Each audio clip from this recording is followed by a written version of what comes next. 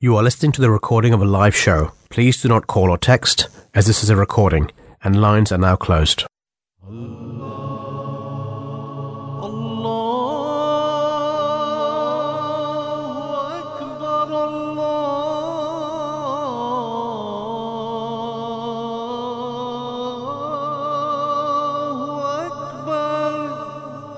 You're listening to the Voice of Islam Radio, broadcasting on DAB and via the internet 24 hours a day.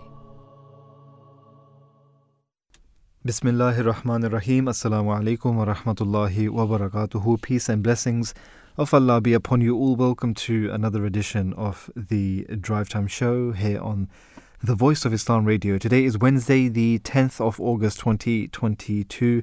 With your usual Wednesday afternoon Drive Time Show presenters, myself Shajid Ahmed and also Dr. Tariq Bajwa here with us as well. Very eventful weekend, wasn't it? Yeah, it's wonderful. I was just mentioning about the weather, how God Almighty was so kind to us. Absolutely. That all 3 days it was such a pleasant weather, beautiful summery days, and the arrangements are beautiful because inside the marquee, the air conditioner was working very well, and I think most of the time it was very enjoyable listening to the speeches, particularly, of course, during the addresses of His Holiness Hazrat Mirza Masroor Ahmad, the head of the community. May Allah strengthen his hands. His presence was a sheer blessing, and then listening to him both in the ladies and men's side. And it's excellent because we managed to listen to him for the Friday prayers, and then another speech, and then next day we have 2 speeches, one in women, one in men, and the third day speech as well. It's such a blessing. And the oath of allegiance, that ceremony as well. Event, yeah. You may be wondering what we're talking about or how this was eventful. I mean, you just heard how it was eventful, but the Jalsa Salana was what was held on this weekend, which just passed 5, 6, 7 of August, and the Jalsa Salana, which is the annual convention of the Ahmadiyya Muslim community, which was actually initiated. It was started by the founder of the Ahmadiyya Muslim community himself, the promised Messiah, upon whom be peace. That's something which continues on. I mean, as I mentioned, it's an annual event, annual gathering, an annual conference. So it happens every year. Due to the pandemic, the UK convention is normally in normal conditions or in normal conditions in a normal year, it would be an international event. But because of the restrictions, and we do want to stay a little bit, there's still some precautions. It was just limited to the UK as well, and some dignitaries were invited from overseas. But hopefully, as His Holiness also prayed, we had a very good number. We had a very good number, 26,000.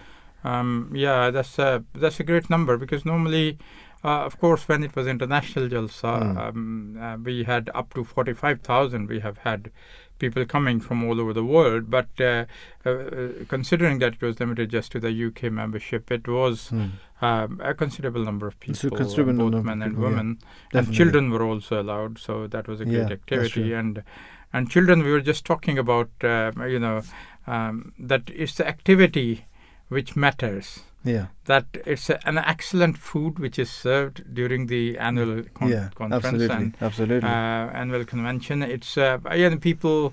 I can still at least talk about myself that I love the food which is served. I can say that as well. You can't get that kind of a taste. It's a very healthy food as well, and it's a special taste. And as I mentioned, the children also, there was a special fulfillment of their needs and desires, with the pasta and all the other stuff, and they love to eat as well. And the topic we are going to talk today is also related to the children, particularly. Also, it is true for the men as well, but that when they eat, they need to digest as well.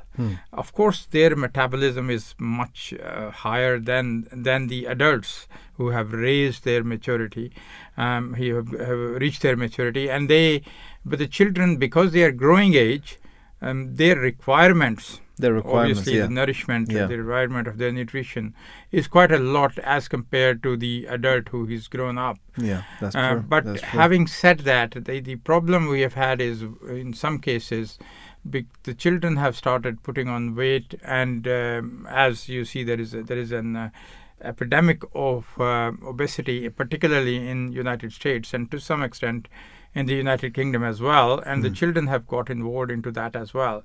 But it has had both positive and negative effects, that people have gone to the other extreme. And the basic teaching of the Holy Quran is that there should be a balance, because the balance is beauty. Wherever you lose the balance, you either way, if you deviate to one side, and the beauty is lost. That's true. So that is what is that yes, you have to maintain your weight, but if you become over-conscious and you start taking precautions to the extent, to the extreme, you remember that when you are passing through the month of Ramadan, the children are not allowed to fast. There is a wisdom behind it.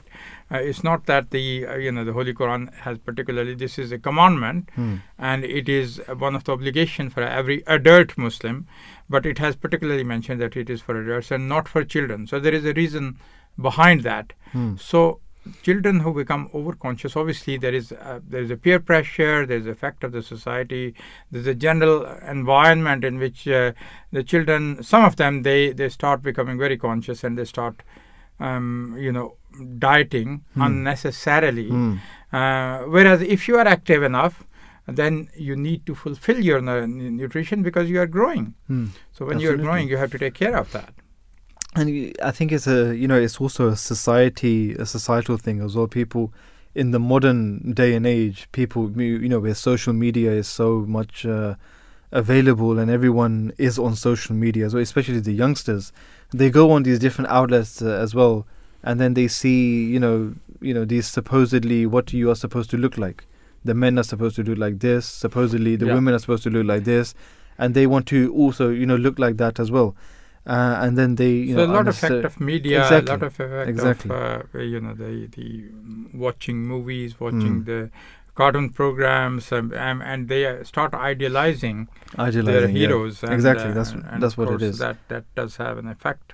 So what does Allah the Almighty say? He, in regards to eating and drinking, there are so many injunctions, which we can find in the Holy Quran. There's a few narrations as well of the Holy Prophet, peace and blessings of Allah be upon him. One such verse is in chapter 2, verse 173 of the Holy Quran, where Allah the Almighty states, in fact, He instructs that, O ye who believe, eat of the good things we have provided for you, and render thanks to Allah, if it is He whom you worship. So we see, in different places in the Holy Quran, Allah the Almighty states that eat and drink, but do not exceed the limit. Keep in the boundary. Be moderate, and moderation is key as well. Now, some statistics as well before we get into some more detail. With more than a quarter of children in England on diets, an alarming increase in children trying to lose weight has actually been observed. And that's something that we, as we are talking about, we're discussing, in this part of the show. So a survey of more than 34,000 children and teenagers published in Archives of Disease in Childhood shows the proportion of children trying to lose weight has increased from 21% in 1997 to nearly 27% in 2016. And obviously, one of the main factors of this is definitely due to the way that the eating patterns, the social media that we spoke about as well, idealizing different people. The British Nutrition Foundation has said that healthy eating is about having a balance of different foods and nutrients in the diet for good health and well-being. Eating a variety of different foods from each of the food groups can help us get the full range of nutrients our bodies need. of course, eating different things, eating, expanding your sort of your diet, expanding the variety of the foods that you're eating. Don't just eat one thing. Sometimes, people from different cultures, we may seem that they tend to just eat one particular thing, and they're not satisfied if they get something else.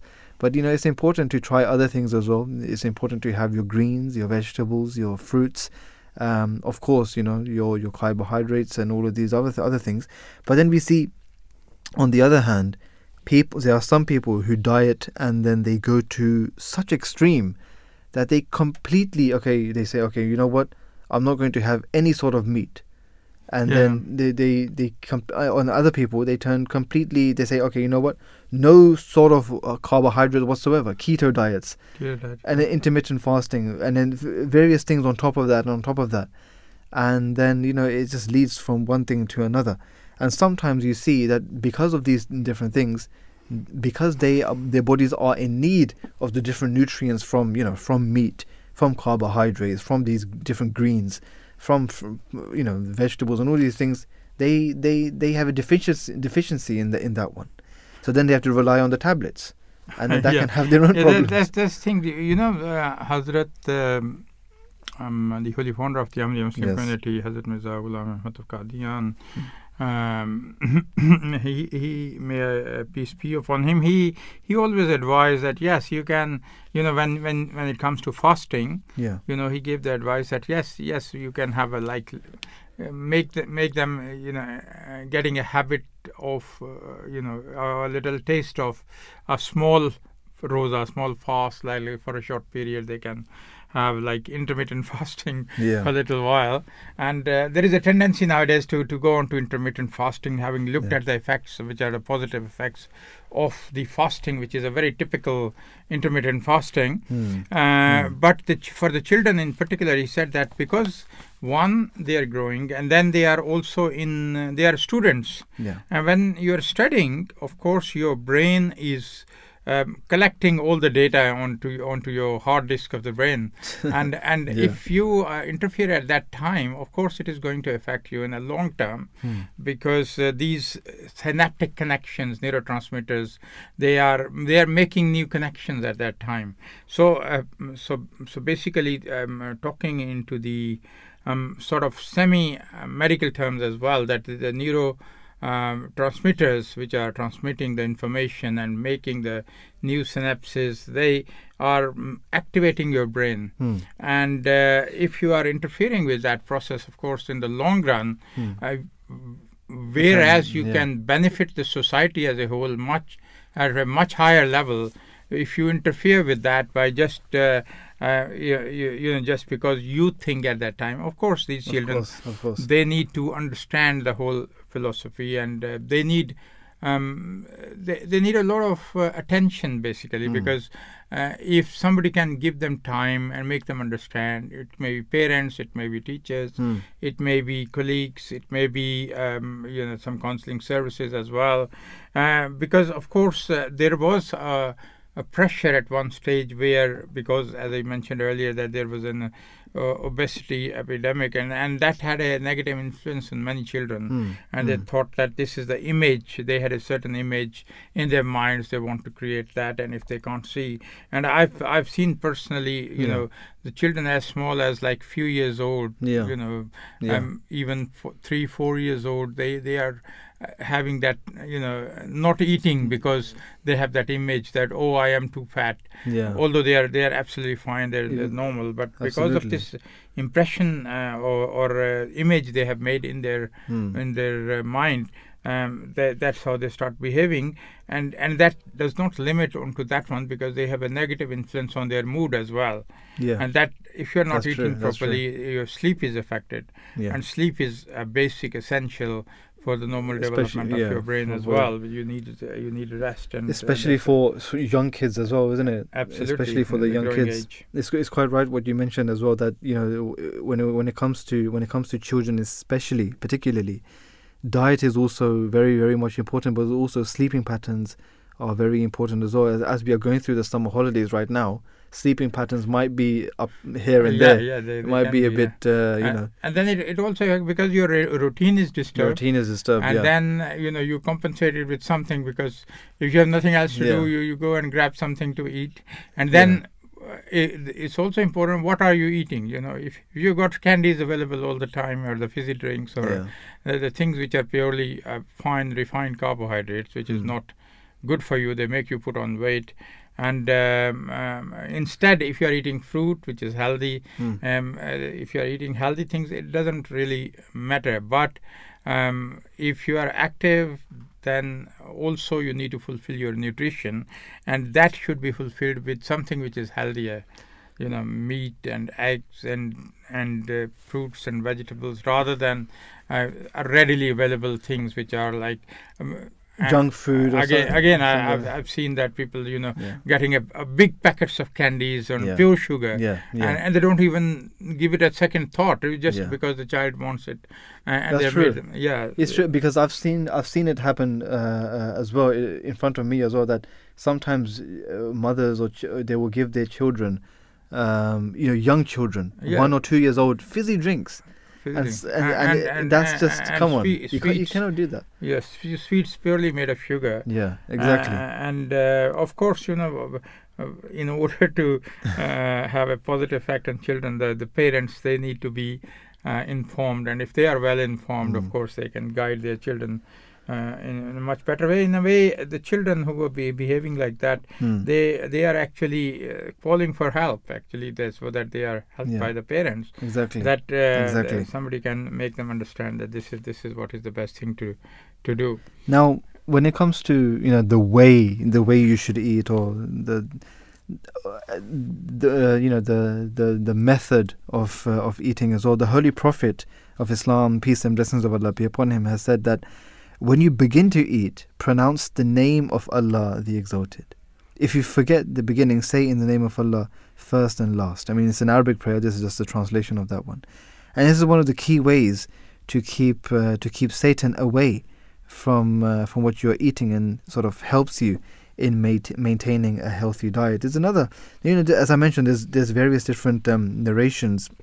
The Holy Prophet, peace and blessings of Allah be upon him, has also said that, don't, when you eat, profess or pronounce the name of Allah the Exalted, but also eat from your right hand and eat from what is in front of you. Don't just grab something from here and there and eat from from both of your hands. Some people eat from both hands. You should try your best to eat from your right hand, from what's in front of you, and keep it neat and tidy as well. And His Holiness, or the Holy Prophet, peace and blessings of Allah be upon him, has also said that if you have a plate in front of you, put that in your plate what you will finish, and then if you need more, then go and get some more, instead of filling your plate up and then leaving some things and wasting, making those things go to waste as well. So presentation was also important. Yeah, that's very important.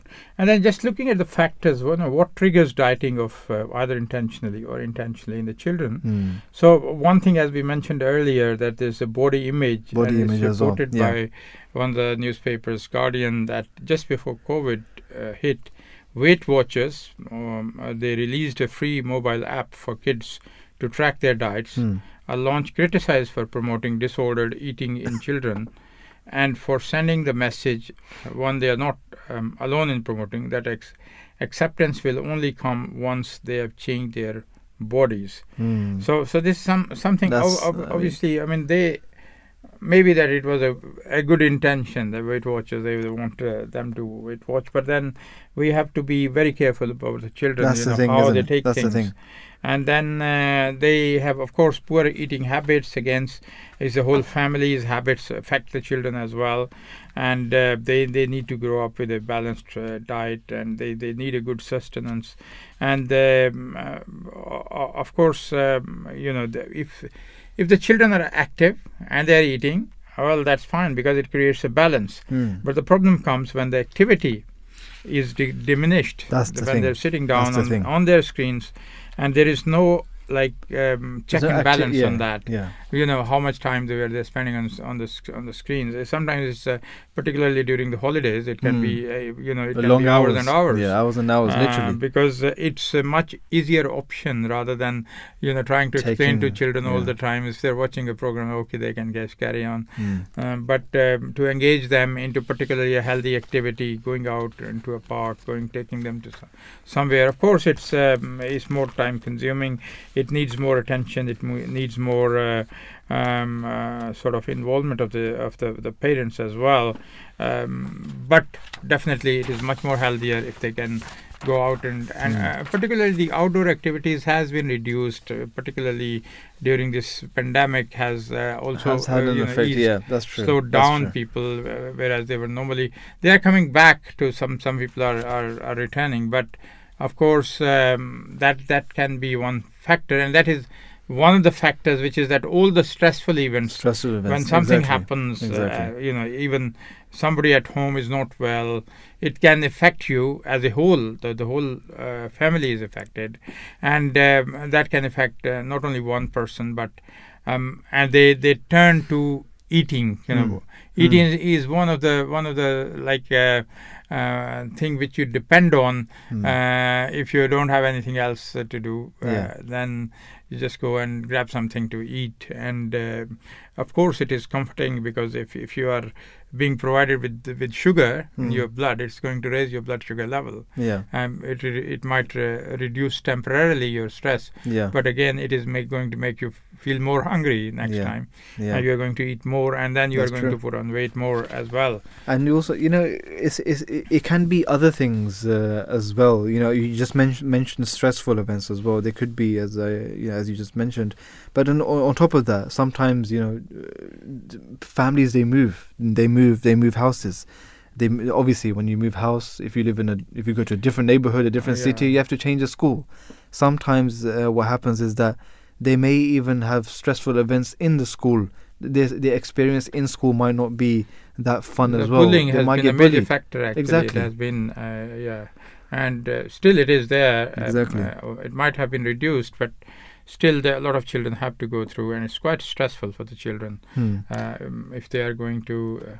And there is a peer pressure as well, that is affected. So all these they lead to dietary changes, and it can result into either weight gain or abnormal weight loss, to the extent that some children they suffer from a medical condition which is called anorexia.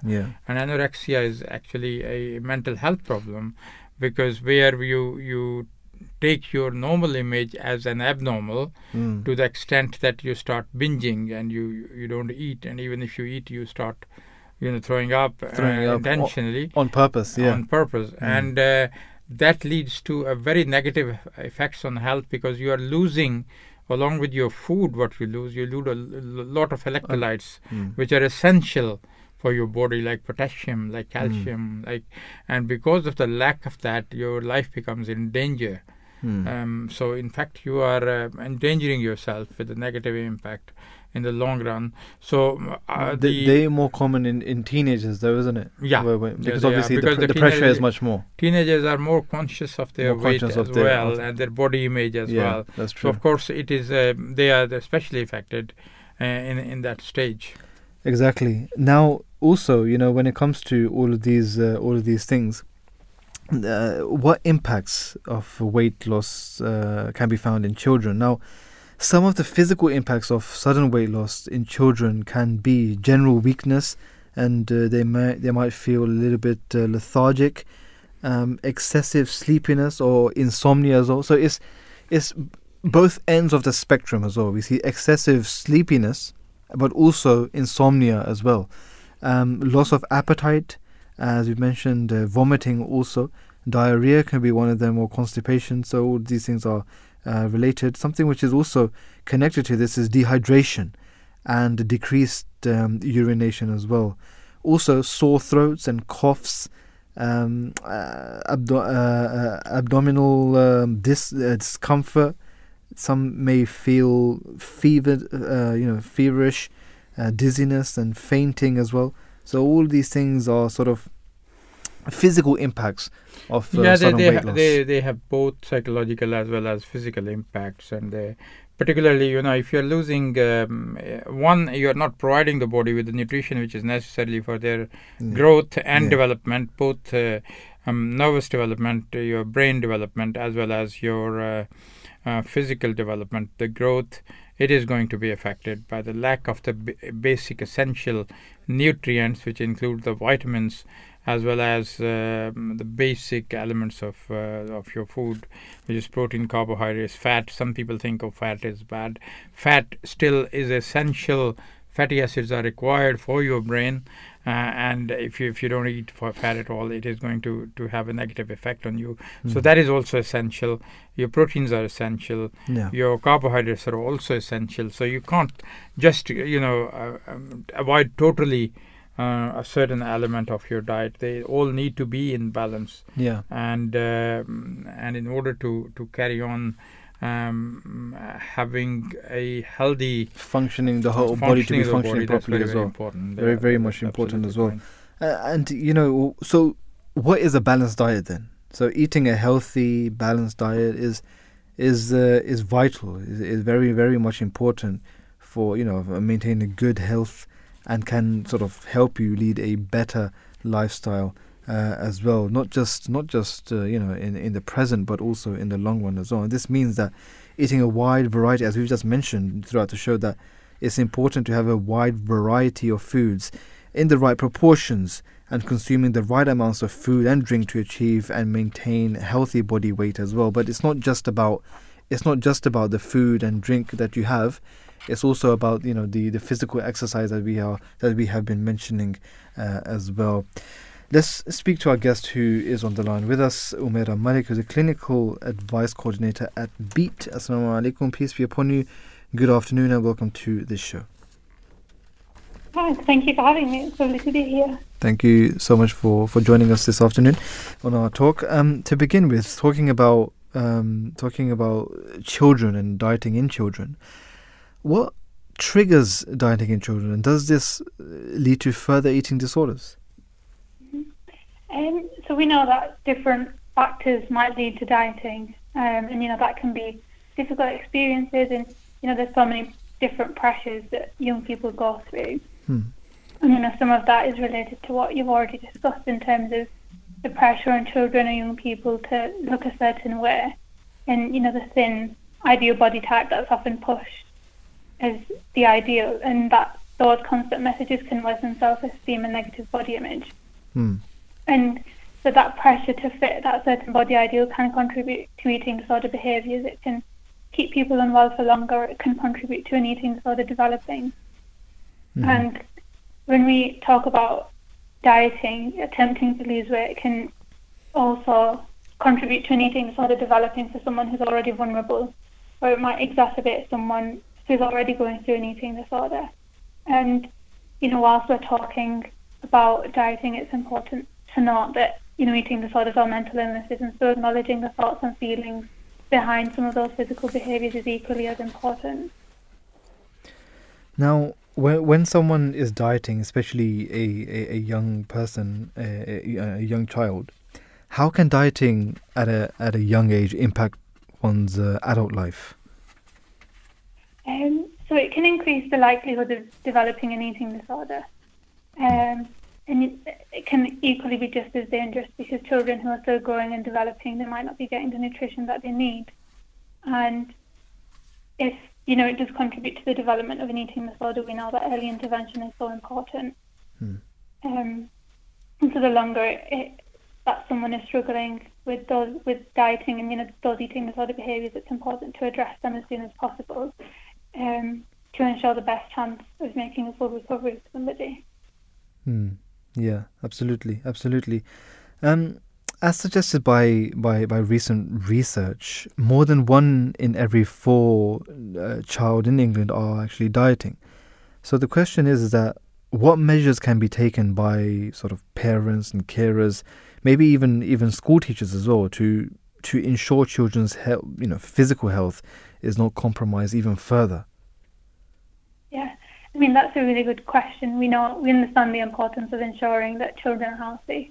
And, sadly, dieting has become so normalised that some parents might believe that they're doing the right thing by putting their children on a diet. But, the focus should be on a healthy lifestyle, getting enough sleep, time to rest, having a varied and balanced diet, doing things like getting involved in team activities, managing stress and having healthy relationships. And something that parents can do is play a part by, role modelling those behaviours themselves and preparing and eating meals together with their children. And another thing that parents can do, to help their children maintain a healthy lifestyle is having those open conversations. And so maintaining that line of communication. So if, a child is asking to go on a diet, or you're a parent that's concerned about your child, there might be underlying factors that are there. And so something that we hear about on our helpline is people can worry about navigating that conversation and what to say. And so a good place to start beforehand is to prepare, thinking about what you're concerned about in terms of your child, or making sure that you're feeling as informed as possible before having that conversation. And, we've got resources on our website that people are welcome to look at, or, people can contact us on our helpline to help parents navigate that conversation. And then you want to, think about when and where you want to have that conversation.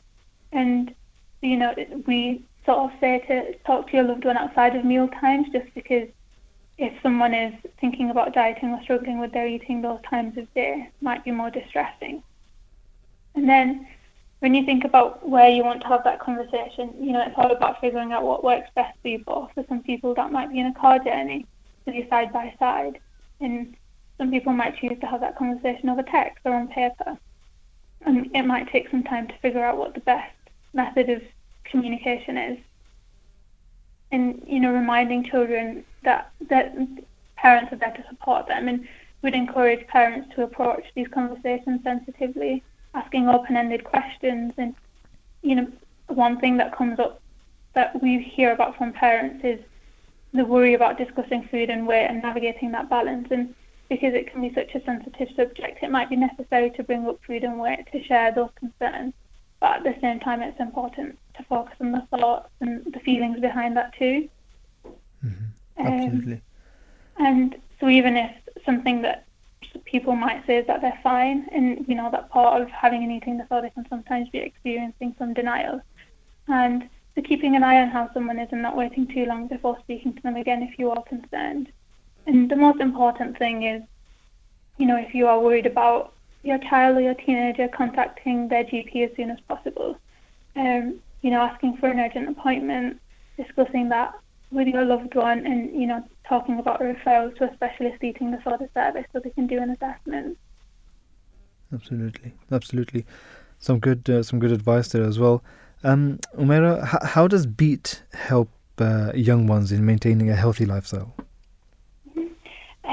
So we provide, confidential, friendly, non-judgmental advice and support for people with eating disorders, as well as those caring for a loved one with an eating disorder. So our helpline is available 365 days a year. That's open from 9 a.m. till midnight on weekdays, and then 4 p.m. till midnight on weekends and bank holidays. People can contact us via email, they can call us. We've got online support groups, and we've also got a web chat. Our phone number is 0808 801 0677.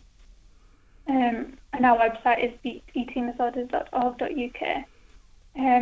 That's our helpline. We've also got an online platform for parents and carers, which is called POD.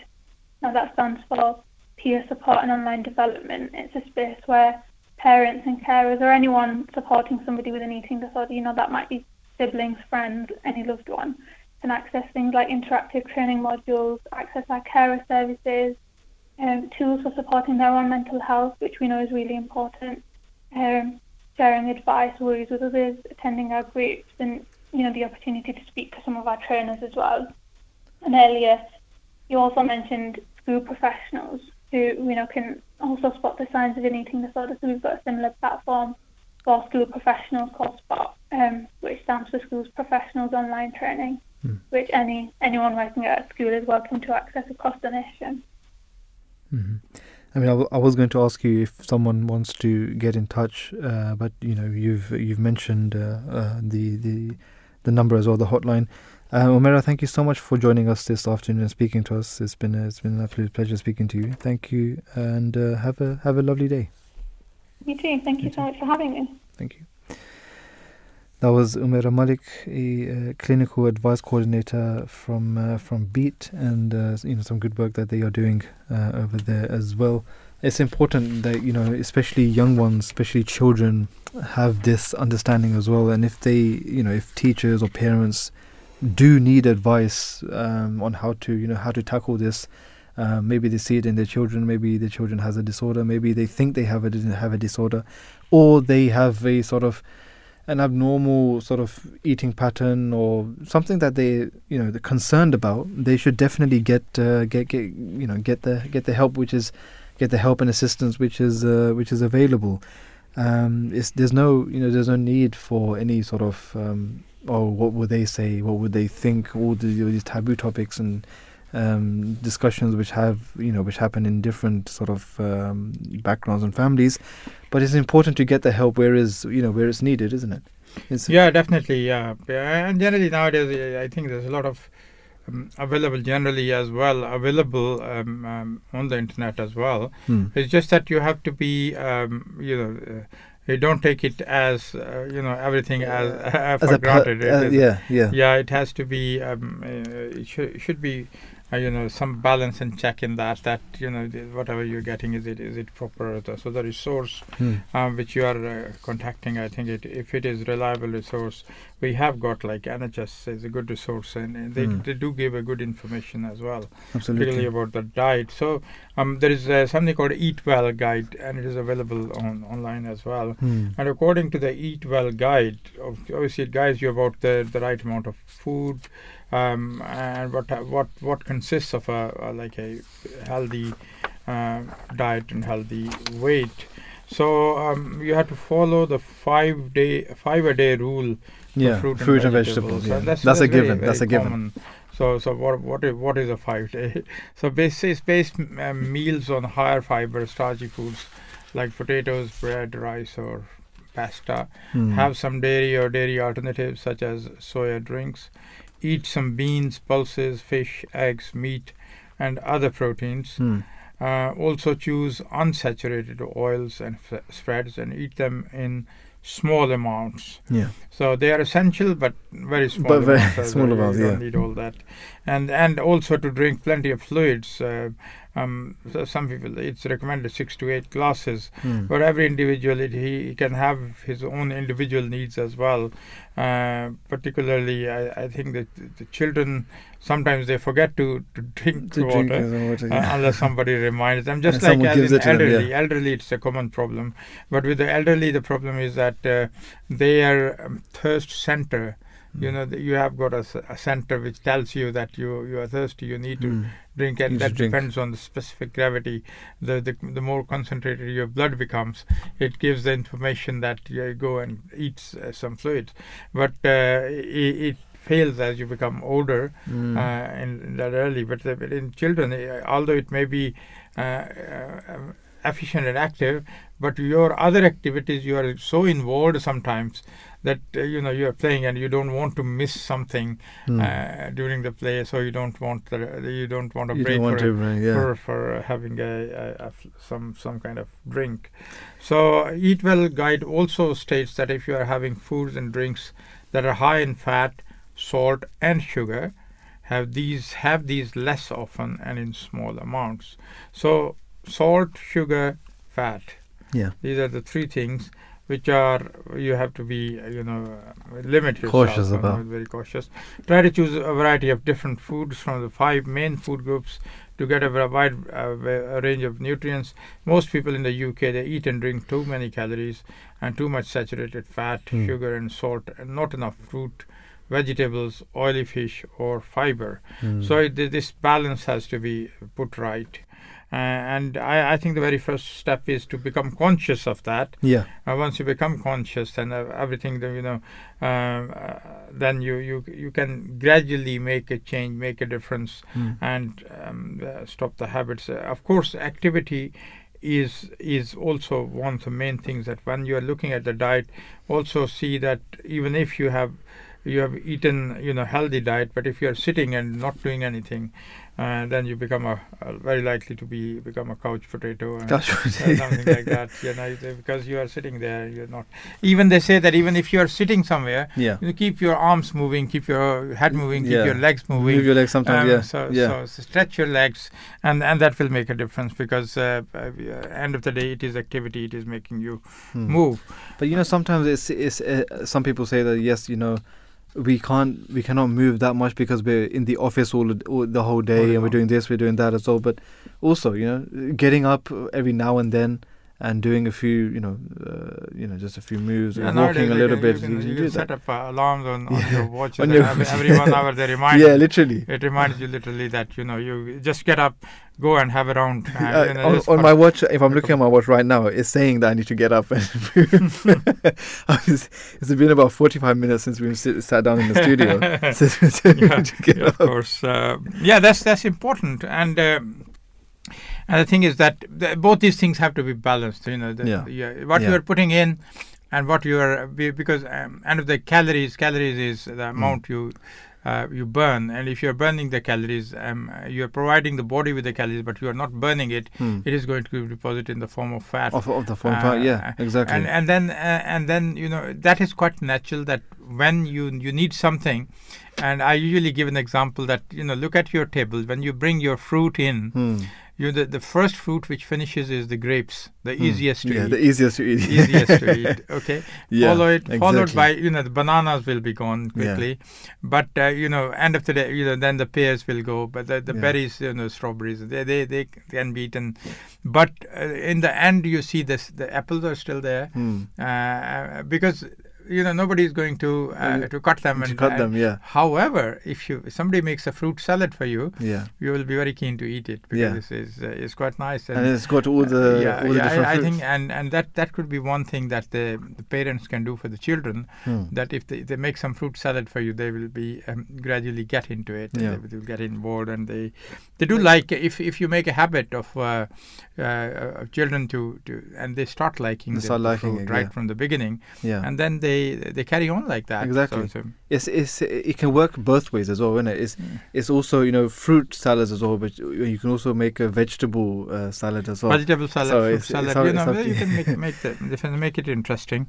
We are lucky that we have our guide, the Holy Prophet, may peace and blessings of Allah be upon him. Obviously, who has all his instructions come from the instructions of God Almighty through the Holy Quran. Absolutely. And he has emphasized the importance of a balanced diet, and he has stressed upon avoiding overeating. And he says that a man does not fill any vessel worse than his stomach, and it is sufficient for the son of Adam to eat enough to keep him alive. But if he must do that, then 1/3 for his food, 1/3 for his drink, and 1/3 for his air. So he can breathe properly. Sometimes breathe. you eat so much you cannot even walk. You can't even walk sometimes. It's very interesting that this obviously the current studies, they are new, and they were not there at the time of the Holy Prophet, may peace and blessings of Allah be upon him. But he says that when you are still feel like you can still eat more, then you leave there. Then you leave there. Yeah. And now they have established that you have got in your brain there is something called a satiety center. Right. That it tells you that you have satiated your diet, your food. You don't need to eat anymore. So to satisfy your satiety center. But the thing is that this satiety center is dependent on the sugar levels in your blood. Now, when you are eating, of course, the food is not directly being converted to glucose. So it takes a while after eating the food, at least 15 to 20 minutes, when the sugar level starts rising. And once the sugar level starts rising, then you feel satiated. Then your satiety center is satisfied. So if you start eating just before you have filled up yourself, that is about the right About the right time. to stop. Yeah. Because after, if you stop eating, or maybe you might have experienced that you were waiting for something to be warmed up, or something has not come. Maybe the Swedish, which you were maybe Swedish, and because it has not arrived on time, and you stopped eating, and after when it came after 10 minutes, you didn't feel like you eating. Don't feel like you feel full. You're full. So this is Exactly. very in accordance with this hadith. This is very, very scientific, that when you still have some appetite left, you should stop eating, and so 1/3 is still left, and you feel comfortable, and later on actually you realize that and you say that, oh, thank God, I didn't eat too much, and I have been comfortable because of that. Sometimes when you go to a restaurant as well, sometimes after bringing the starter and the food, they sometimes delay it on purpose so that you will get full anyway, and then they will bring the food and you don't feel like eating it. So you've ordered it, so you're going to pay for it anyway. Yeah. But it's something like that as well. So all of these things are to be looked at as well. Now, a very common question is what exactly is a 5-a-day campaign? And we hear about it so much, but what exactly is that 5-a-day campaign? So that is actually based on advice from the World Health Organization, which recommends eating a minimum of 400 grams of fruit and vegetables a day. And benefits of eating 5 a day are, you might know these already, but fruit and vegetables are a good source of vitamins and minerals, including folate, vitamin C, and potassium, something which we have just mentioned as well. They're an excellent source of dietary fiber, which can help to maintain a healthy gut and prevent constipation and other digestion problems as well. And a high diet in fiber can also reduce your risk of bowel cancer as well. So that's something which is quite important. And they can also help to reduce your risk of heart diseases, strokes, and some other types of cancer as well. Fruit and vegetables contribute, as we all know, to a healthy and a balanced diet, and they taste delicious, and they also so much there's so much variety to choose from. Particularly, if you can choose the seasonal fruits. Yeah. One, they are sweet. Seasonal fruits, yeah, exactly. Seasonal fruits. So during the season, if you eat, and they are cheaper to buy as well, so they're not a big burden on your pocket. Because normally, there is a tendency that, of course, the fruits are.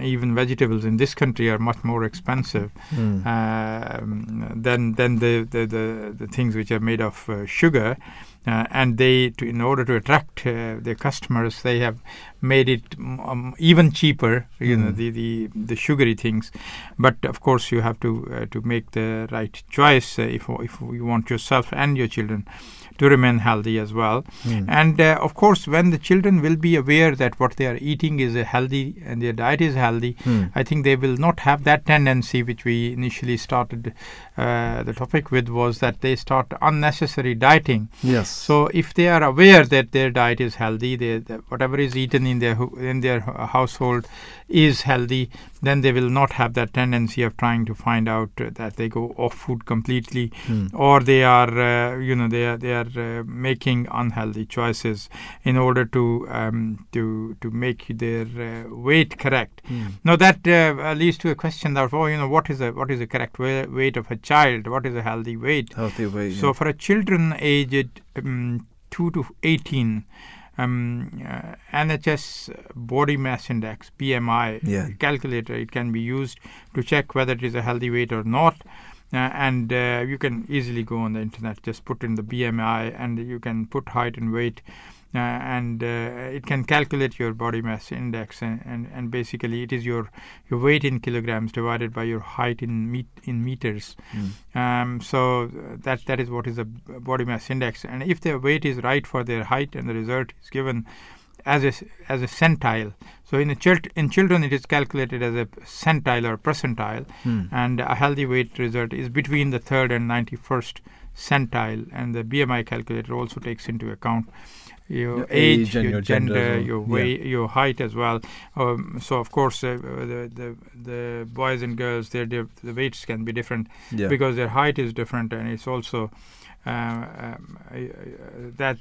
will take into consideration of your gender and height and calculate what it should be, so that you are aware that this is the range you are in, and you don't have to unnecessarily worry and start dieting as well.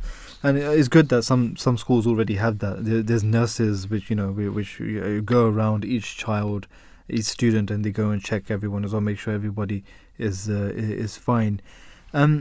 Some other methods to maintain a healthy lifestyle as well. The Promised Messiah, upon whom be peace, who is the founder of the Ahmadiyya Muslim community, he has encouraged and highlighted the impact of a healthy body on one's soul. Now, this is also something which is important. It's not just about physical appearance and being physically active, but also it's about how much that has an effect on your soul and how much you benefit from that spiritually as well. So he says that it should be understood that according to the Holy Quran, the natural state of man is intimately related to his moral and spiritual states, so much so that even his eating and drinking habits affect his moral and spiritual states. That is why the Holy Quran emphasizes the physical cleanliness and physical moderation of prayers, inner cleanliness and devotions. After careful consideration, one concludes that this is the true philosophy and that physical organs have had effect on the soul. And this is from his masterpiece, The Philosophy of the Teachings of Islam, pages 18 to 19. Now, other methods can be adopted to maintain healthy weight, especially in children. And this, the NHS has done a good thing. They've advised different things in relation to this as well, being a good role model. Any changes that are made to a child's diet and lifestyle are much more likely to be accepted if the changes are small and involves the whole family as well. And these can include family playtime in the park, which is both fun and a great opportunity for everyone to the whole family to bond and spend time together. Child size portions, we spoke about that as well, that whatever you put into your plate, make sure that is enough for you to eat. And if you want to have any more, you can just get another portion instead of filling up your plate and then some of the food which is in your plate going to waste. And avoiding junk foods is also one thing which is very, very much important. Discouraging sugary or high fat foods like sweets, cakes, biscuits. The thing is that these things can be eaten, they can be consumed, but the moderation should definitely be there. These foods and drinks tend to be high in calories and low in nutrients, and instead aim to get most calories from other healthy foods such as fruits and vegetables, something which we spoke about just now as well, and starchy foods like bread, potatoes, pasta, rice, preferably whole meal, but still rice anyway in general, and not having any cold drinks, fizzy drinks, avoiding that as much as possible as well. As we mentioned, it's not just about the diet, it's about the sleeping patterns, especially for children as well. So one tip is that to keep children, avoid sitting and lying around too much, as it makes it more likely for them to put on a little bit of weight as well. Make sure that they don't turn into couch potatoes. Limiting the time of the amount of time a child spends on inactive pastimes such as watching television, or if they're playing video games, or on other sort of devices as well. Experts say that children should watch no more than 2 hours of television each day. And, this is important. It's important for them to, get them up and running and moving as well. Now, so it's not only the television, I think it's the screens, all the screens basically. All of these devices. Mobile screens, tablets, all the... so in fact it should be calculated that this is what is your activity, limited to this one. And getting active, obviously children, they need 60 minutes of physical activity. For adults they recommend 30 minutes activity. For even the cardiac rehab, they say that 30 minutes activity 5 days a day for 5 days a week is essential. But for children, obviously they are much more active, they have much more energy. They should be at least 6 minutes activity, physical activity. It can be divided into 10 minutes each or 5 minutes outburst as well, rapid. But then in total, in 24 hours, at least 60 minutes of very active physical. Physically, they should be very, very active, and that is what is going to help them not to get tend on one side as well. Now, to sort of be coming towards the end of our show as well, the promised Messiah, upon whom be peace, the founder of the Ahmadiyya Muslim community, has said in his book, The Philosophy of the Teachings of Islam, so far as our eating, drinking, sleeping, and awaking are concerned, they are essential physical actions and they affect our spiritual well-being. Our physical goal is manifested related to our humanity. The relationship of body and soul is such that one cannot explain it easily. Careful observation shows that the body is a mother to the soul, and nourishing both of these things are very, very much important, the body as well as the soul. And then we can of course advance in not just our physical betterment, physical health, but also our moral benefits as well, moral health, and also on top of that our spiritual essence and our spiritual goal. And I think the heads of all our khulafa, the caliphs, the caliphs, they have continuously, we have observed them that they have been regularly doing exercise. Absolutely. And our current head has the same routine. Absolutely. Join us after the break. You are listening to the recording of a live show. Please do not call or text, as this is a recording, and lines are now closed.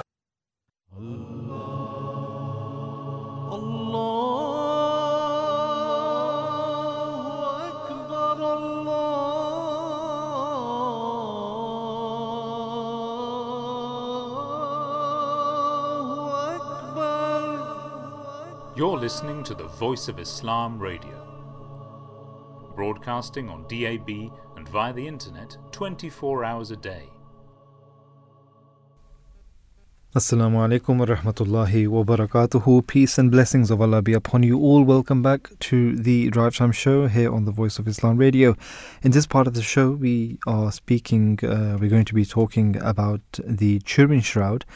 And of course the challenge which is related to that, in connection to that one, the $1 million challenge, which if anyone can actually prove it to be fortified or prove it to be wrong or false. Now we'll give sort of an introduction to that, a background information to what exactly is the Turin Shroud, and how why it's so significant, and what does Islam say in regards to, how it's linked to a particular prophet as well, an Israelite prophet.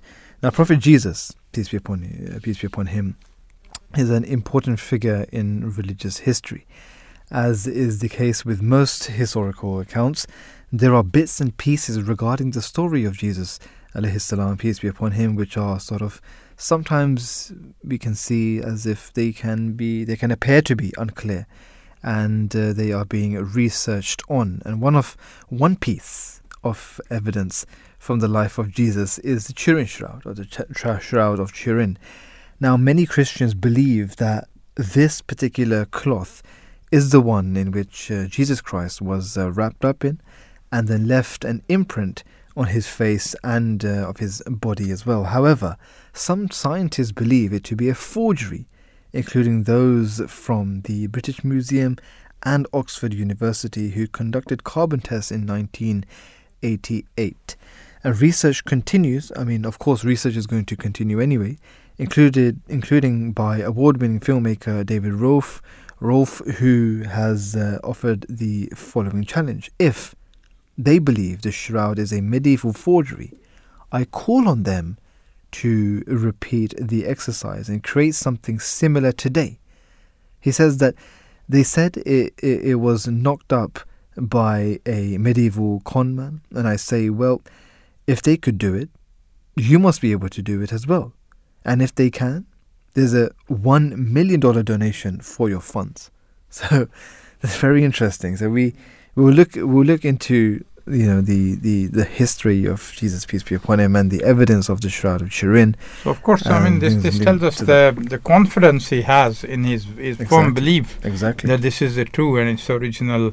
The Turin is original, and it's a original piece of cloth in which Prophet Jesus, on whom be peace, was wrapped up. At the time when he was crucified. Yeah. So he has he's very, very confident, and that's why he has given this $1 million challenge to those who think that it was a forgery, and so he's obviously given this evidence that it is sort of an evidence that this shroud is the true that particular cloth. Yeah.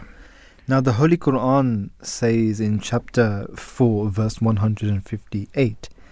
And they're saying, we did kill the Messiah, Jesus, son of Mary, the messenger of Allah, whereas they slew him not, nor crucified him, but he was made to appear to them like one crucified. And this is very, very interesting. Now, this is the reason why this is interesting is because we, as Ahmadi Muslims, we believe that the Jews at that time, they did try to kill him. They did try to crucify him. They did even put him on the cross. But we, as Ahmadi Muslims, we believe that he was a messenger of God, as he prayed to God Almighty the night before as well. God Almighty answered his prayers, and he was not crucified on the. He was put on the cross, but he did not die on the cross. That's what we believe as well. Something which is actually, different Muslims believe in different stories and different things and different accounts. But we as Ahmadi Muslims believe in this one. Now, we're very honoured to have David Rolfe with us, who's an award-winning filmmaker who, as I just mentioned, challenged the British Museum that if the Turin Shroud is forgery, that show how it was done. David, peace be upon you, and welcome to the show. Good afternoon. Good afternoon. Thank you so much for joining us this afternoon. To begin with, how did you sort of get introduced to the Shroud of Turin, and what were your sort of initial thoughts about it? Well, I was an aspiring filmmaker back in the 1970s, and graduated from the London Film School. And it's hard to imagine, but in those days there was only two television channels, and it wasn't easy as a filmmaker to get work. But I made quite a lot of corporate films, and I wanted to get my teeth into something else. And I advertised for the fact that I was looking for ideas that I might be able to raise some independent funding for. And I've received lots of ideas, actually, from all around the country, but there was only one that really stuck out to me, and that was sent to me by a historian and author called Ian Wilson, who was writing a book about this thing called the Shroud of Turin, which I'd never heard of. And they're not surprising because I didn't have a particularly religious background. But it was a medieval. It was a cloth that was known to have existed from medieval times. But it had an image of a crucified person on it. And what struck me was that when you look at the cloth, the image of the cloth with a naked eye, you can pick it out, but it's. I don't know how many of your audience will remember the times when you actually had, before you had a photograph, you had to have a negative. A negative, yeah, exactly. And then you had to have a photograph. But these days, of course, it's all digital and on the phones. Of course. But back in the day, if you wanted to take a photograph, you first of all created a negative image, and then went into a dark room and with an enlarger, and you then got the positive image. Well, it has been very even up to recently. So it's not very long ago that I still remember having the negatives, and even. How old? Dare I ask? How old are you? Oh well, I'm 64 at the moment. Okay, all right. Okay, well, no, you will remember. Yeah. You will remember. I'm in my 70s now, but. You will remember negatives, but I'm afraid. I mean, not afraid, but why should they? But the the younger generation will, unless they've actually studied photography, won't know it. But anyway, coming back to the shroud, what was interesting was that you could make out the image on the cloth, both the front and the back of a body, as if like a sandwich, the cloth had been folded over it. But it was only when you photographed the cloth that it seemed as if it was actually a negative, and suddenly when you saw the actual negative, it looked like a positive, and it's so much easier to see and understand. And to me, I wasn't religious. I'd been christened, but I didn't go to church. But I thought that there is something really mysterious about this medieval cloth that should make a good film, and so I started on it. Eventually, did raise a good healthy budget to make it, and discovered that all around the world, in those pre-internet days, you've got to remember, people worked in silos, and they didn't know about each other. But because I was researching it, I tracked them down, and all over the world there were different experts in their own fields who were studying this thing. Forensic pathologists, for example, studied the wounds and could tell that they could only be explained not as artists depicted the crucifixion, because they just assumed that the nails went through the palms of the hand, which obviously just wouldn't carry the weight of the body. The nails were going through the wrists, which is the only place that will take the weight. All those sorts of details. And there was also a discovery by some American researchers using some equipment recently developed by NASA, and they scanned the image and discovered that the relative darkness of the image, where it was light and shade, you could actually recreate a three-dimensional image from the cloth, and that was really astounding. Wow. So all of this came together, and the film, I eventually finished the film, and it won a BAFTA that year for the best documentary. So I have much to thank it for. Wow. So what were the sort of the defining features of the cloth that led you to sort of believe that it wasn't forged and it was actually the burial cloth of Jesus? Well, here we have to look at the possible causes of the image, and I know the Ahmadiyya. Incidentally, let me just mention the inception of this film actually took place at your Jalsa Salana. Oh wow! Where I had been invited to talk, and in conversation with some other guests there, I happened to mention that I thought that in my early 70s I had one more film left in me. And funnily enough, the people I was talking to took that home with them, and sometime later, in fact, a couple of years later, I suddenly got a message to say they wanted to finance the film. So this film has its inception at the Jalsa Salana. Wow. Very interesting. Very interesting. And I'm very grateful because the Ahmadiyya community very generously invite the British Society for the Turin Shroud for the last few Jalsas and before obviously COVID. Yeah. And it was a great way to get to know you all, or as much as possible anyway. Very instructive. Absolutely. Was the specific? I'm going a little bit off tangent as well, but as we just had our Jalsa Salana, the annual convention, this weekend as well. Obviously, due to COVID restrictions, it was just limited to internal guests. But hopefully, in the future, external guests will come back as well. Hopefully, God willing. But just specifically speaking about the annual convention, the community as well.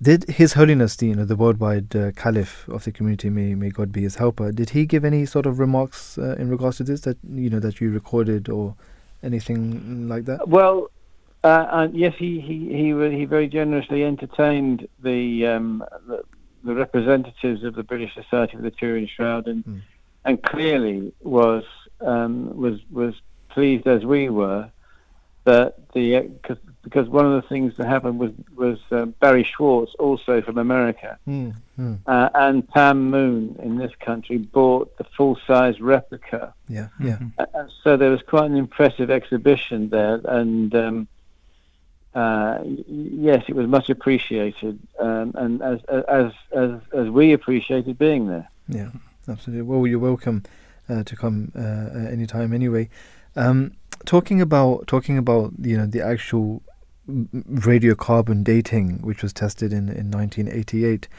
Why did they think otherwise then? Why did they sort of think that it was forged?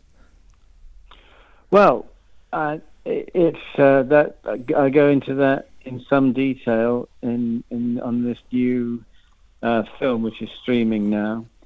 But the weight of evidence in favour of authenticity had been growing ever since I made that first film, The Silent Witness, in the late 70s. Following that, there was a scientific team called STURP, the Shroud of Turin Research Project, which were given access to the shroud for about a week in Turin, and they worked day and night for a week, doing every possible non-destructive test and examination that could be done to the cloth.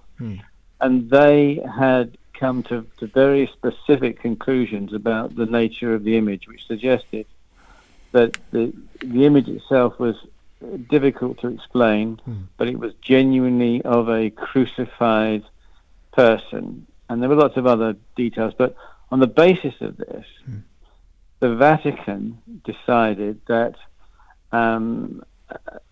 if it could be carbon dated, this could be a really good thing for the church. And one of the reasons that it had not been carbon dated up until that time was because you needed about the area of about 2 handkerchiefs of material that needed to be destroyed in the process. Right. And no one was prepared to burn that amount of the shroud.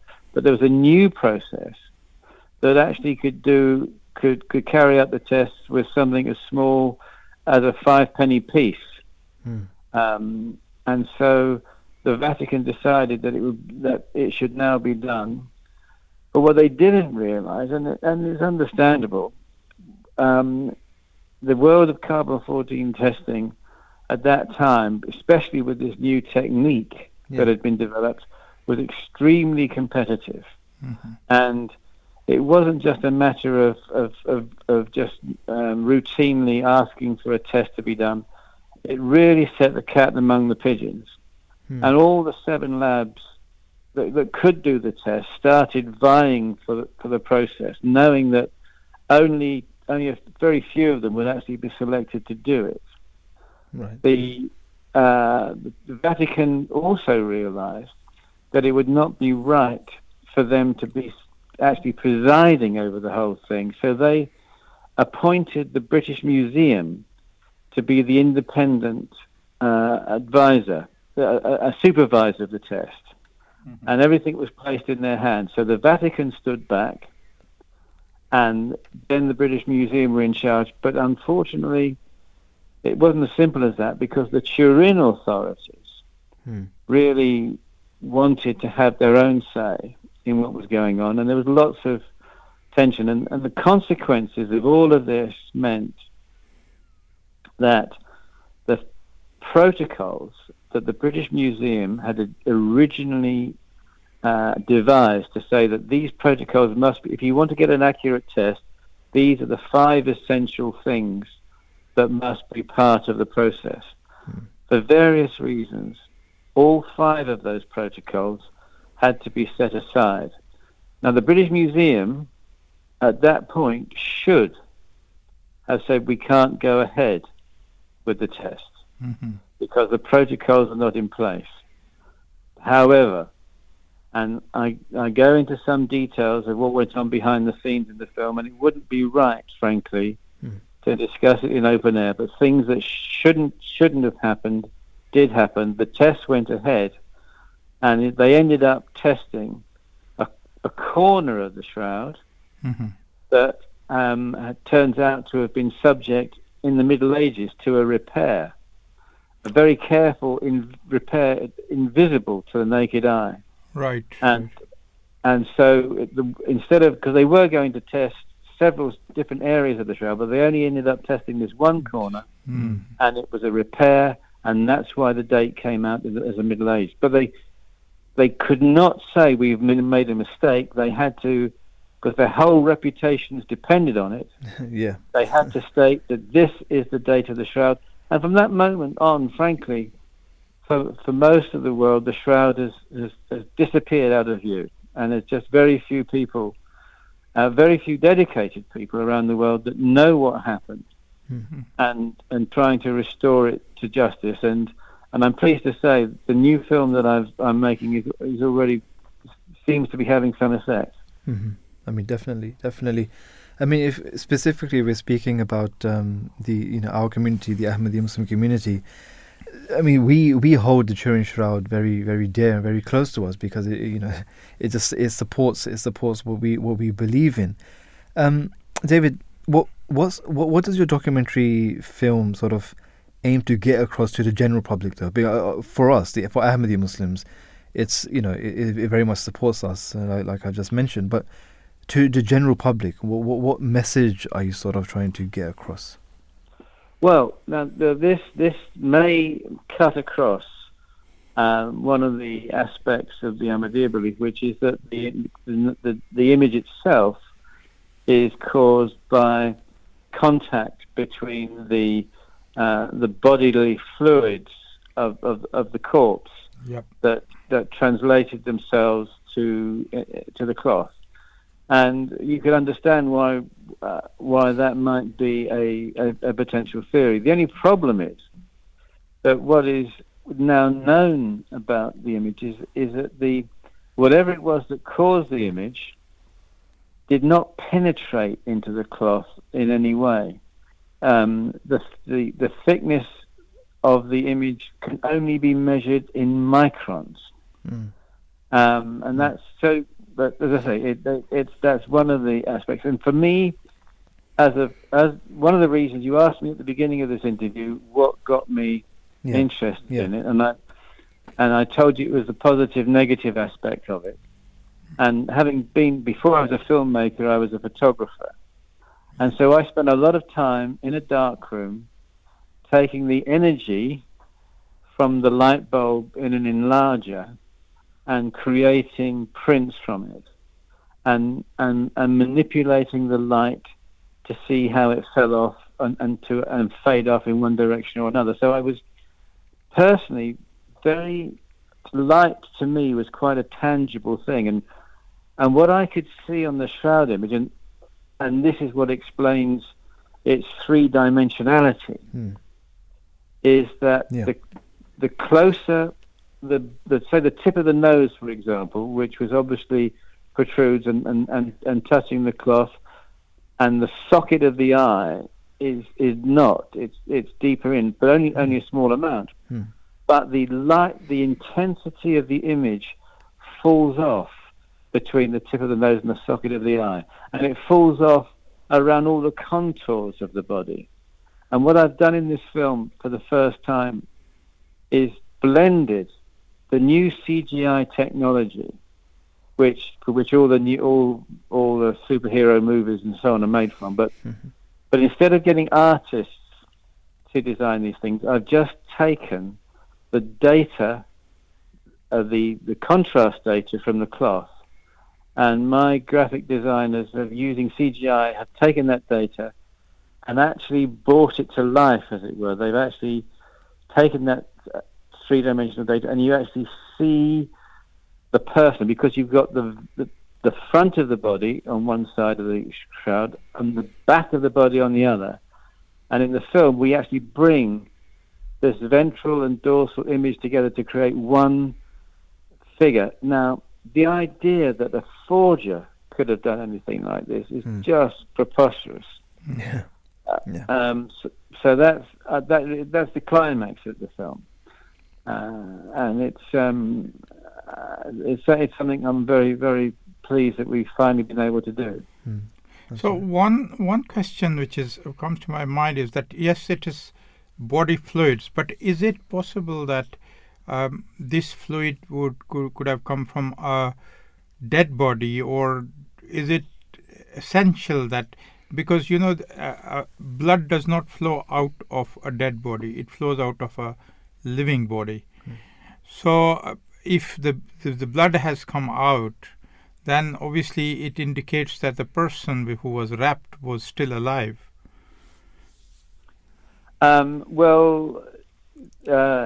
It's also true to say, of course, that blood stains on the body, and of course it begins to congeal, and if in the gospel accounts, because the after the crucifixion, there was no time to wash the body. Yeah. And so that's what the disciples were, when they went to the tomb on the following day, it was to carry out the Jewish washing customs that previously had not been done. So you can assume whichever way you like to do it, but what you're looking at is sort of dried blood. Yeah.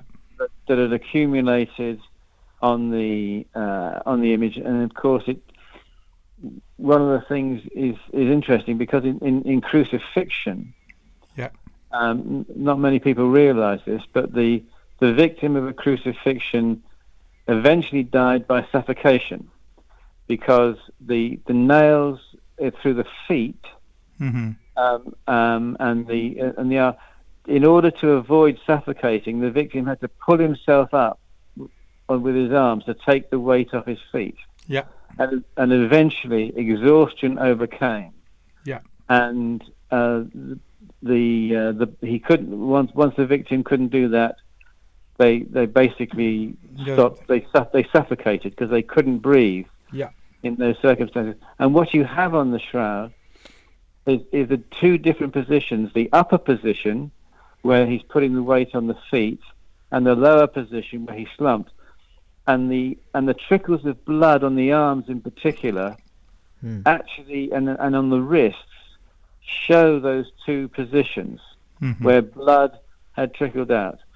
And this is not me talking, of course. This is forensic pathologists who have the expertise to study it, and so that's the view that I think pervades mostly. And does that make a difference to? I mean, I know the idea that Jesus could have survived and gone on to India, for example. I don't think that is precluded by that fact. But anyway, that may be just an ignorant thing from my point of view. Okay. So is there any new research planned further for on the shroud that can unveil more details? Well, it's nice that you should ask that, but you've got to remember, I depend on other people. I'm a filmmaker. Yeah. And I am not a scientist or a scholar. I'm pleased to say I've got to know most of the most eminent scholars on the subject, and they're the ones I depend on for the research, and my job has been simply to try and depict that research as accurately and as graphically as possible. So, but what I can tell you is at 72, this will be my last film on the subject. It's making any kind of film is quite a strenuous process, and my job now, having finished the film, and this is why I'm really grateful for the opportunity to talk to you, my job now is to try and get as many people as possible to see it. Yeah, absolutely. Because of the way the result of that carbon-14 test was announced in such a damning way. I mean, when the head of the Oxford radiocarbon unit, one of the journalists at the press conference threw out a question and said, well, how was this thing created? And he simply said, some medieval forger faked it up and flogged it. Now, that's why, at the end of this film, I have been able to offer the British Museum $1 million if they can recreate an image with the same characteristics. And so far, they haven't responded. That's amazing. Yeah, I think that's a great job you have done. That because that proves, and I was earlier talking as well, that your confidence that of your belief in the truth, what you believe. And I think you have laid a foundation, and I personally believe, as a member of the Ahmadiyya Muslim community as well, that this is just the beginning, and it is going to go on further to reveal further a lot of further truth about Shroud. Well, yeah. But you have done a great job, and I hope you will be rewarded for that. Can I just let your listeners know whocanhebe.com? That's where the film is streaming now all over the world. Whocanhebe.com. That's great. Thank you. Whocanhebe.com. Definitely check that. We'll check that out as well. David Rofe, a pleasure to have you on the show this afternoon. Thank you so much. And like my co-presenter said, may God bless you as well in your endeavors as well, especially in regards to this one. Thank you once again. Peace be upon you. Thank you. So, what a pleasure, what a delight to speak to David Rofe.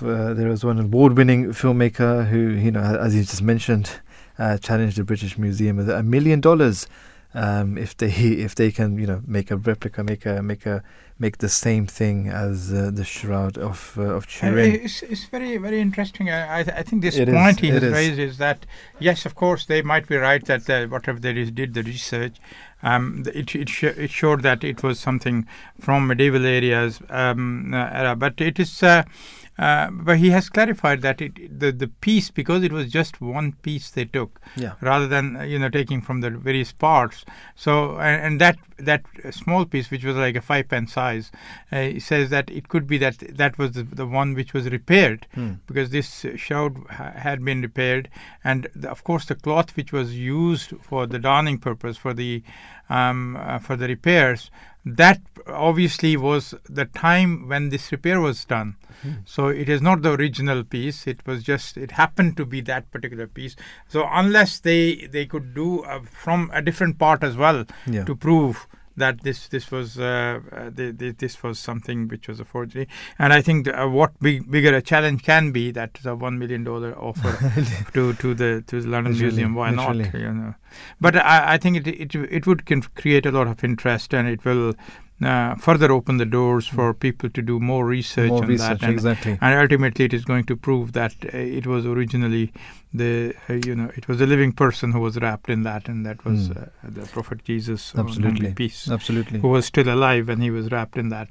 I mean, of course, what we believe in the Ahmadiyya Muslim community as well in regards to this as well. Let's listen to a brief audio clip which will explain what His Holiness the Fourth Caliph of the Ahmadiyya Muslim community, Hazrat Mirza Tahir Ahmad, may Allah have mercy on him, answering the query about the authenticity of the shroud. Let's listen to that right now.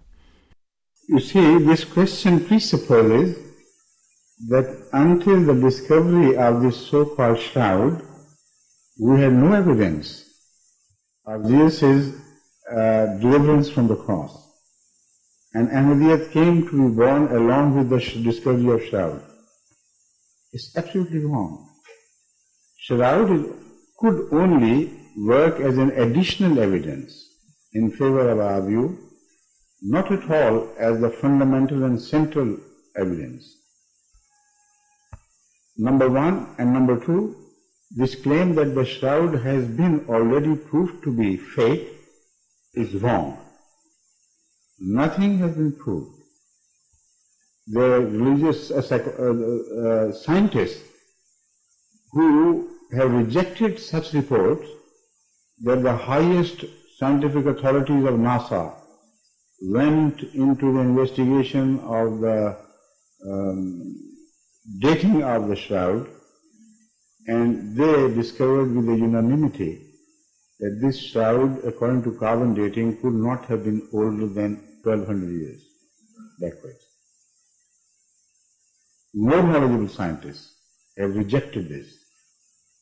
One of the Russian scientists, for instance, who is expert on carbon dating, he says he's surprised to find this claim, because carbon dating cannot be fixed within a period of a few years only. It can swing to 1,000 miles this way or 1,000 miles that way. So if you add 1,000 miles to 1,200, that would still be acceptable to scientists, should be acceptable to scientists. Moreover, that is not the only evidence in favor of the genuineness of shroud.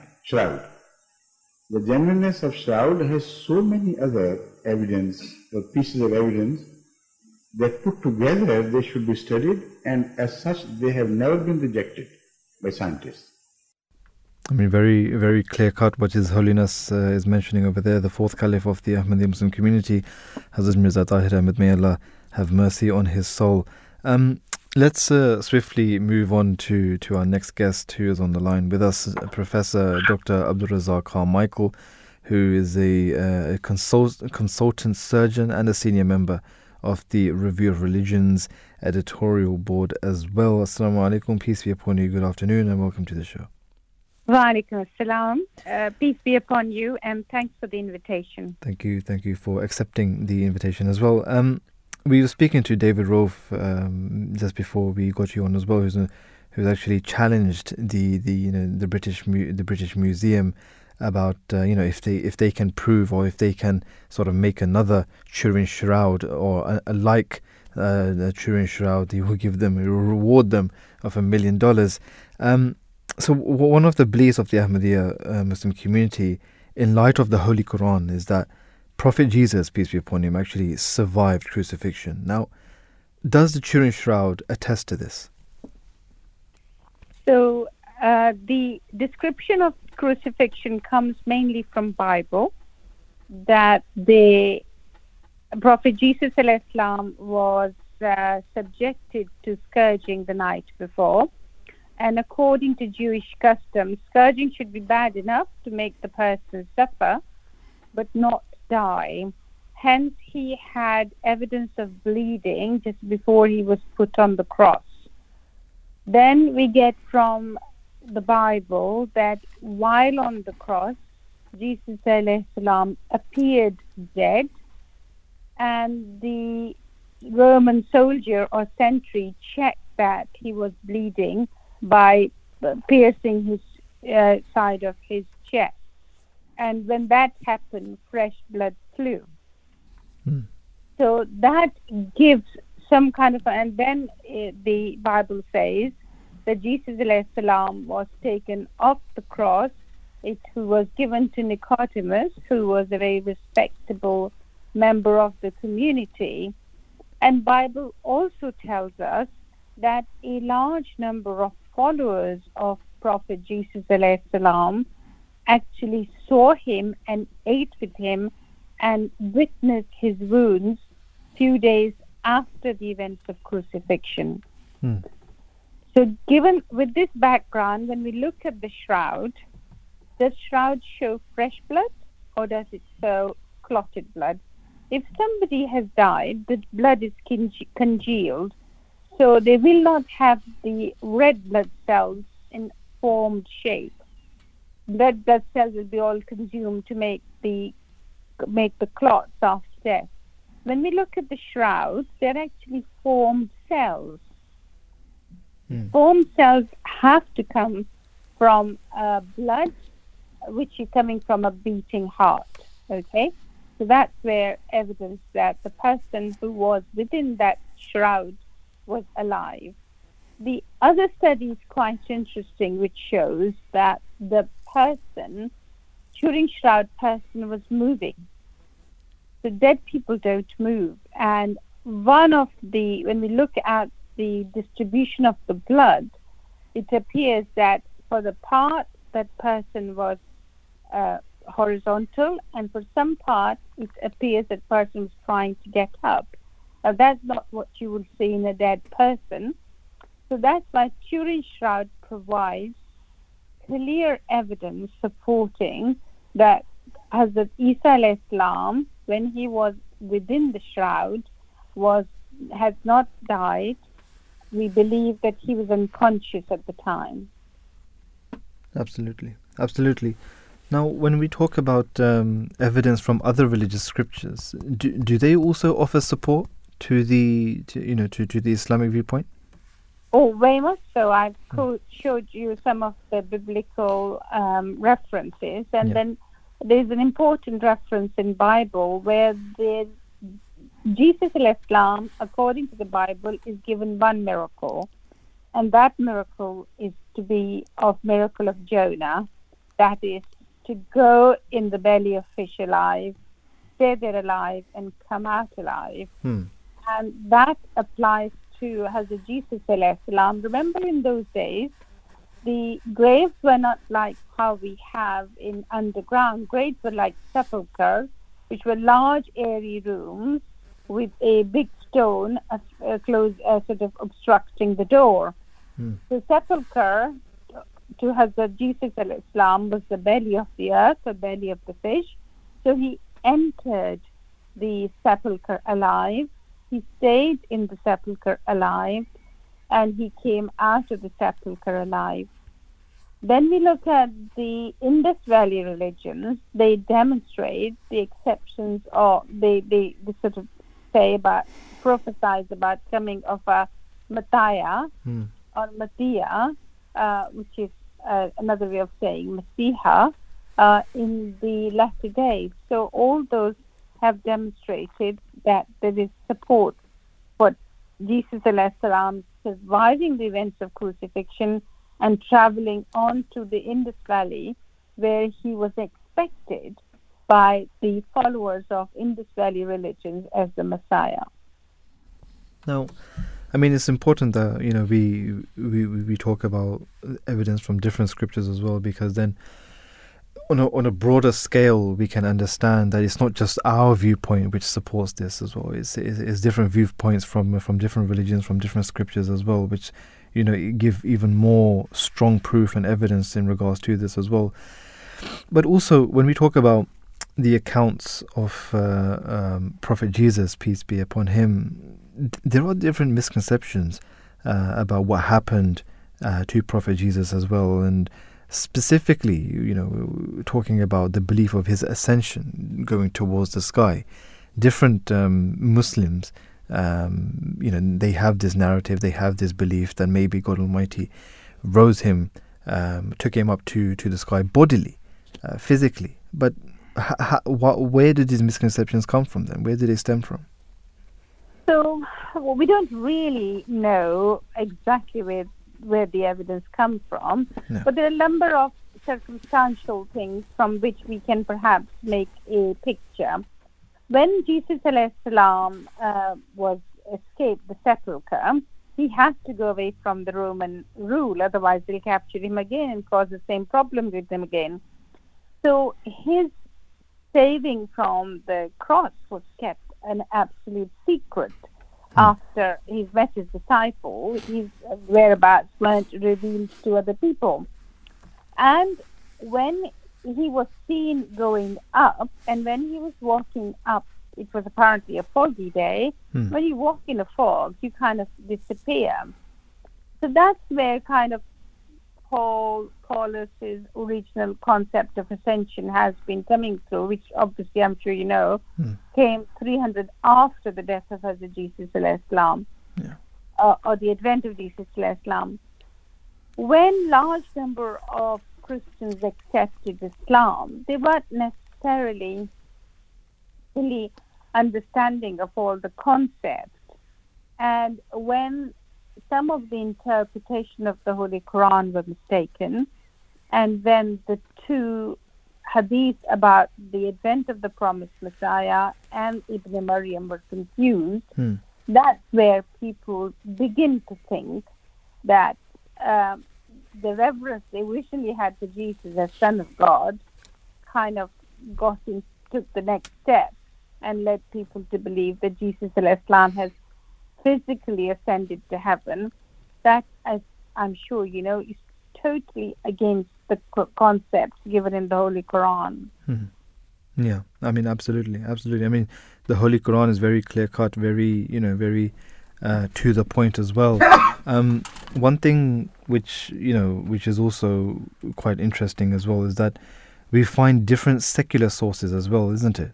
That prove that Jesus, peace be upon him, actually survived this ordeal. I mean, he was put on the cross, but then he actually survived crucifixion, and then he migrated as well elsewhere towards the east. Tell us a little bit more about these secular sources about in regards to this. So there is no survivor. There were no witnesses of crucifixion, end of crucifixion. There are no witnesses of Jesus al-Islam traveling to India before Masih al-Islam explained this to us. So what we have a look at the French traveler Bernier. When you look at his travelings, you would find that he has explained people of Afghanistan or Kashmir looks very much like people of Jewish origin, having the same customs, having the same shawl pattern, having the same pattern of where when elder brother dies, the younger brother is obliged to marry the widow. Yeah. So all those customs which were present in the Jewish religion at the time were also seen in the Afghanis and Kashmiris. Then other anthropological evidence we see is the graves of people in India. There are very many graveyards in India dating back to the time of Jesus al-Islam, where graves have all the symbols of Jewish burial, and it is thought that Thomas, who was one of the disciples, is buried in India, and that is a concept that people are beginning to accept and say that where did the Jews come from? The migration of Jews, according to anthropological or genetic evidence, happened at two occasions. First time when at the time when Jews were evicted from Canaan and had two of the tribes stayed in Israel or the Palestine area, and the 10 tribes dispersed around the world. And the second migration happened at the time of Hazrat Isa alayhi salam, when there is evidence that men and few women actually travel down, and when you chase their genetic history, you can trace it to about 4 or 5 individuals who traveled from Palestine all the way to India, and then they obviously married locally. So those anthropological evidence exist. Absolutely. Professor Dr. Abdul Razak Carmichael, we wanted to ask you some more questions as well, but I think the timing is a little bit short. But thank you so much for joining us on our show today, specifically, so talking about this very, very important topic. It's been lovely speaking to you. Jazakallah, and have a lovely day. Thank you for having me. Peace be upon you. Peace be upon you too. So very interesting discussions, both of our guests who we spoke to today, that we have had the pleasure of speaking to, and the historical evidence, the medical evidence, all of this scientific evidence, and obviously, of course, scripture evidence as well. Of course, the Holy Quran speaking about this in particular as well. Now, the second caliph of the Ahmadi Muslim community, Hazrat Mirza Bashiruddin Mahmud Ahmad, may Allah be pleased with him, he explains regarding the charge about the alleged death of Jesus by crucifixion. The Quran says that the act of crucifixion having not been completed, and Jesus having been taken down alive from the cross, the charge carries no weight.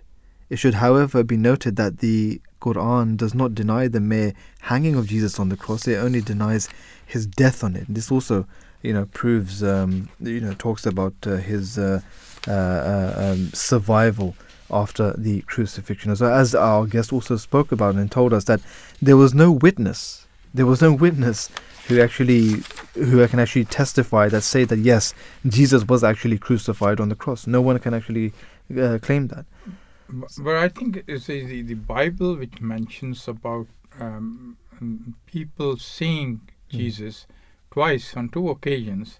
People have seen him, whereas they thought that he was a ghost. They thought that he was a ghost. And he pointed out and they said, "Look at my wounds. Look at my wounds. These are my wounds. So I'm not a ghost. I'm a human being." And then he also gave this evidence. He says, "What are you eating?" No. And they said they were eating fish and rice. And they said, "Okay, give me some as well." And he ate with them. And he ate with them. Yeah, exactly. So that proves that he was still alive, and this was after the incidents of crucifixion. Of course. So that's the Bible itself is giving that evidence. Of course. I mean, there's so many different evidence that we can actually go into more detail as well.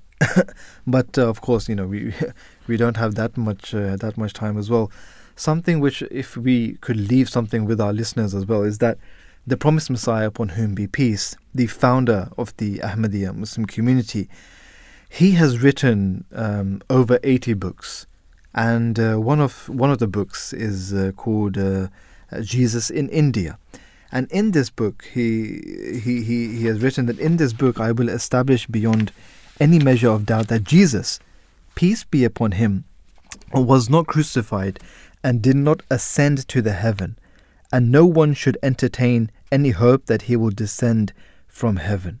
He, having reached an age of 120 years, died in Srinagar, Kashmir, and his grave is in Mohalla Khanyar. And so you've seen that one as well, isn't it? I've seen that.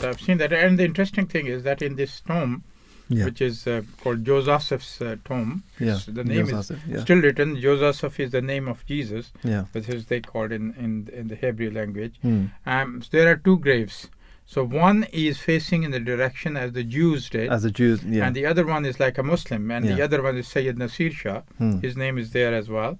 So both of them, they are there. And you can see that these 2 graves in the same tomb have a different direction. Same tomb have a different direction. And that obviously indicates that he was buried in the style of the Jews. There's a question as well. What is the harm? What is the harm in believing that this is of Jesus and the tomb is of Jesus, and the Holy Quran obviously is the biggest evidence. It says time and again. It says and the Holy Founder of the Ahmadiyya Muslim community, on whom be peace, he has time and again mentioned that let him die because of his death, there is a revival of Islam. Revival of Islam. Islam is because the people they do object that how come it is that the best of the prophets, the holy prophet of Islam, Prophet Muhammad, is buried in the earth, and Jesus is living up there. If anybody was to be saved, he was the one. Of course, he should have been. Of course. I mean, that's all we have time for. Until next time, today's show was produced by Zainab Fatima and Faiza Haq. Jazakallah to them. Until next time, Assalamu alaikum.